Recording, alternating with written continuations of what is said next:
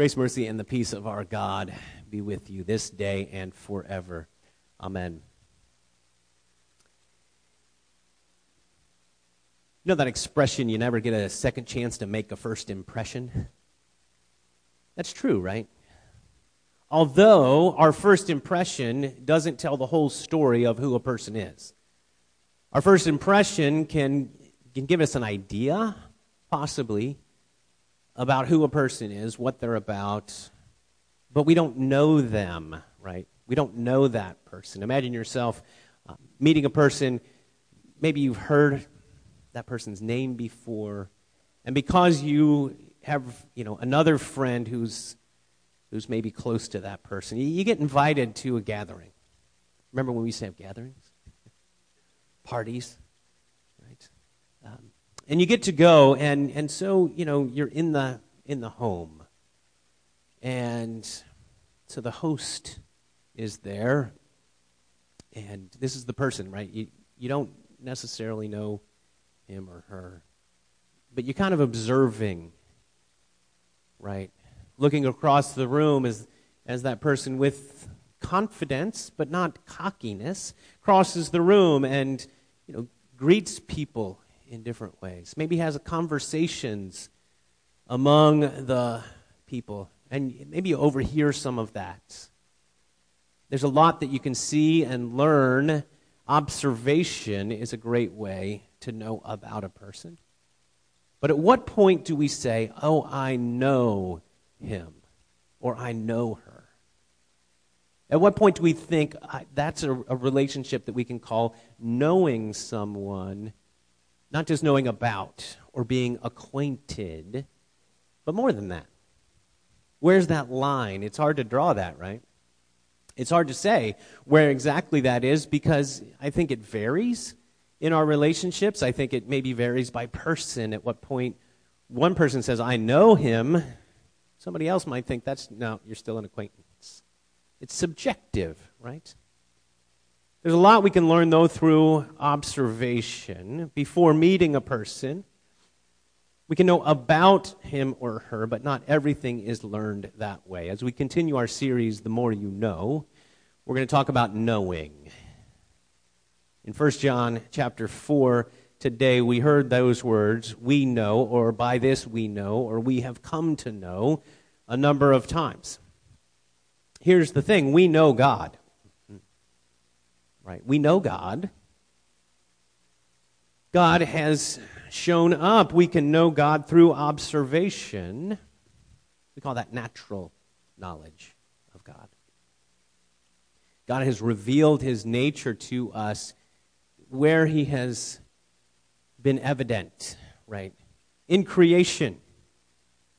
Cultures throughout time and around the world, it seems, have had the idea that there's something more, that there is a divine, right?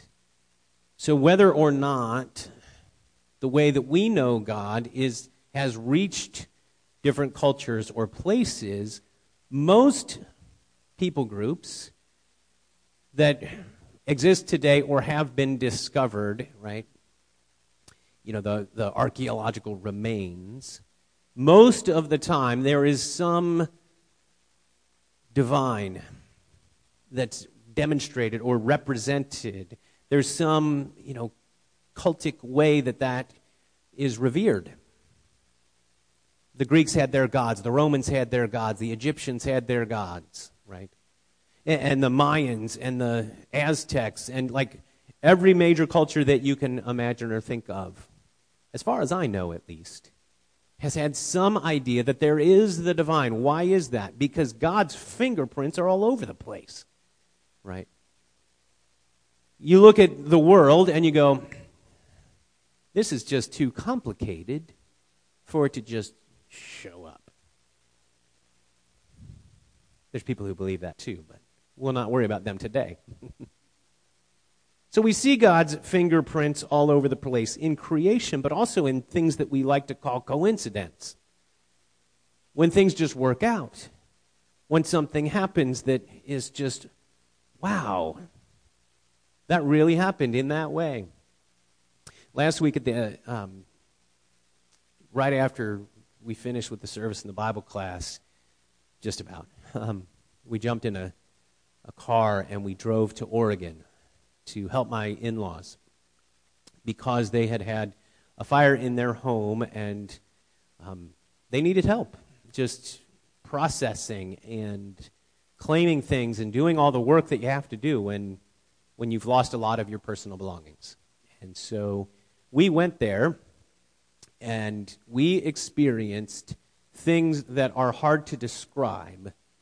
Like, even before we got there, it was evident. The timing of some things that transpired. The way that a home for them to move into was available, and within 2 weeks was purchased, and the closing was done, and everything was ready, and they had keys in hand so they could move in. And there was help for that, and there was a friend of Paula's sister who is moving out of a home and had things that he didn't know what to do with or where to put. So he is giving them amazing, supply of furniture and beds and bedding and, all this stuff that he's like, oh, here, have this. Plus, he's super generous. So what a perfect person to cross paths with and have opportunity to be the recipient of his generosity. Does that just happen by accident? I don't think so. And other things, and we'll talk about a few more of those things this morning, that we saw, that we experienced. So we know God through observation. If we're paying attention, we can see his fingerprints. We also know God because he reveals himself to us. Natural knowledge of God is something, but it's definitely not everything. Natural knowledge of God is like standing in the corner and watching the party happen and the host moves around the party, but you never have a conversation, right? You know some things, but you certainly don't know everything. And that works the same way with God. God reveals himself to us because we have limited understanding. We talked a bit about that last week. That we see things differently and our eyes are easily deceived. So we can see God, but we don't know God through natural knowledge alone. So God revealed himself. He's spoken to us. The book of Hebrews opens with these words. Long ago, at many times and in many ways, God spoke to our fathers by the prophets. But in these last days, he has spoken to us by his Son. So God shows up and communicates to his people in many times and in various ways. But now in these last days, God has shown up in the person of Jesus to communicate to us his love and his grace, which are demonstrated at the cross where his life was given for us. God has communicated to us this way. His nature we can know. And so John in 1 John says we know at least 15 times. This is John. John, the disciple whom Jesus loved, right? He talks a lot about love, too. In fact, love and knowledge and grace are all kind of tied together in this reading from 1 John 4 today. So we know God through his revelation to us. We receive that same revelation through what the prophets had written in the Old Testament, what Moses had written in the Old Testament, what David had written, what others had written. But we also receive it through what the gospel writers wrote, what the epistle writers wrote, what Paul wrote down, and we receive this knowledge of God, this revelation of God in his word. So the Bible is the revelation of God in black and white. That's how we know God. We read his biography. We read his book. And it communicates to us because it's not just a book about a far-off person. It's not just a biography. It's the living and breathing Word of God that communicates to us in ways that we see with our eyes and we understand with our minds, but it touches our hearts and our souls, and it connects with us, and it brings us to this place of faith by the power of the Spirit. And through all of that, God abides with us. God abides. God lives, dwells, even within us. We are filled with the Spirit. In 1 John 4, verse 13, we heard these words. By this we know that we abide in him and he in us, because he has given us of his Spirit. In just a couple weeks, we'll celebrate Pentecost. Pentecost was the day, it's recorded in Acts chapter 2, and we'll talk about this in a couple weeks when we get there. 50 days after Easter, so 7 weeks. When the Spirit of God was poured out in a significant way. The Spirit of God has continued to come to us. Come to us as we believe in him. Come to us through the water of baptism. Come to us as we read and hear the Word of God. So we're filled with the Spirit, and the Spirit dwells within us in this unique way. It fills us and connects us with God, not in some mystical, ethereal connection to the great divine or something, but in a real world, in the here and now, connecting and indwelling relationship we have with God. And verse 16, so we have come to know and to believe the love that God has for us. God is love, and whoever abides in love abides in God, and God abides in him. You think of yourself as a dwelling place for God, a temple of the Holy Spirit, in which the Spirit of God is living. That's who you are. People of faith, that is who you are. A dwelling place for the Spirit of God. So that we can be in communion with God, connected to God, of the family of God. And through all of that, we love. We love because he first loved us. And how many times in the Bible does it says, love one another? John records those words multiple times. Love one another. That comes from God, actually, first. Love one another because we've been loved by God, because we've received the grace of God and the love of God. This is what it looks like. Verses 7 and 8 from 1 John 4. Beloved, let us love one another. For love is from God, and whoever loves has been born of God and knows God. Now, there's knowing again. Anyone who does not love does not know God, because God is love. God is love. Like we don't know God in the way that we know people, right? We can see God, we can understand what he has revealed to us, but you know how you can know a person really, really well? Like you know what they're thinking, you know what they're going to say next, you know, kind of all about them. We know God to a certain extent as he has chosen to reveal himself to us. Luther liked to say that God would wear a mask. Oh, and here we are wearing masks. Different. God wears a mask because we couldn't handle the full-on revelation of who God is, of his true nature and his glory. So God has to hold back and reveal what we could handle, right? Otherwise, mind blown. So God reveals himself to us in these ways. So we know God, but here's how we can really understand and know the nature of God, it's love. Plain and simple, it's love. God so loved the world that he gave his Son. We love because God loves us. God is love. Why does God redeem his broken creation?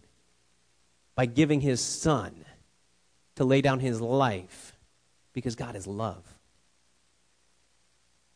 Why does God choose to communicate with us and reveal himself to us at all? Because God is love. Why does God want you as part of his family? Because God is love. Why does he want me? Why does he communicate with any of us? Why does he reveal himself to any of us? Because God is love. He loves us. And he knows us. And he still loves us.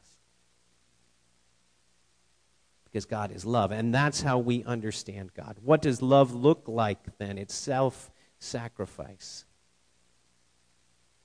Our love can look like that too. It's compassionate. Our love can look like that too. It's generous. Our love can look like that too. It's inconvenient. And our love can look like that too. So we went to Oregon to help. And there was a cost involved, but it wasn't much. A couple tanks of gas, some food. We would have eaten anyway, so can't really count that. There was time. There was work. Parts of it were exhausting. Why do we do it? Because of love. Because that's what you do. You get involved. You pay the price. You give of yourself. You change your plans because of love. And love is what we do as Jesus followers. As people who follow Jesus, this is what we do. We love. We love others. We love one another in the body of Christ, and we love others even outside the body of Christ. Because God is love. That's the message. That's the message that we have received. And through that same indwelling, through that same Spirit of God living in us, we can test the spirits.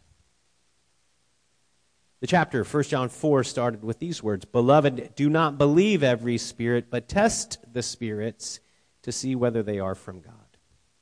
How do we do that? Listen. By this you know, this is how it continues in verse 2 and 3. By this you know the Spirit of God. Every spirit that confesses that Jesus Christ has come in the flesh is from God, and every spirit that does not confess Jesus is not from God. In other words, the message should match. The word should bear witness to the truth of Jesus. And Jesus is the answer. His life, his death, his resurrection. Everything else, 1 John 4 goes on to say, is antichrist, is against Christ, is standing against the gospel of Jesus at work in the world. Jesus is the way and the truth and the life. So that's how we can understand and test the spirits.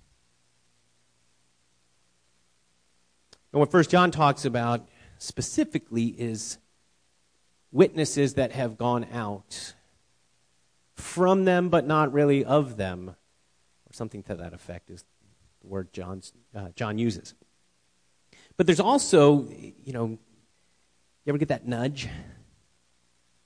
That, hey, you should pay attention to this. Hey, maybe this is a good idea.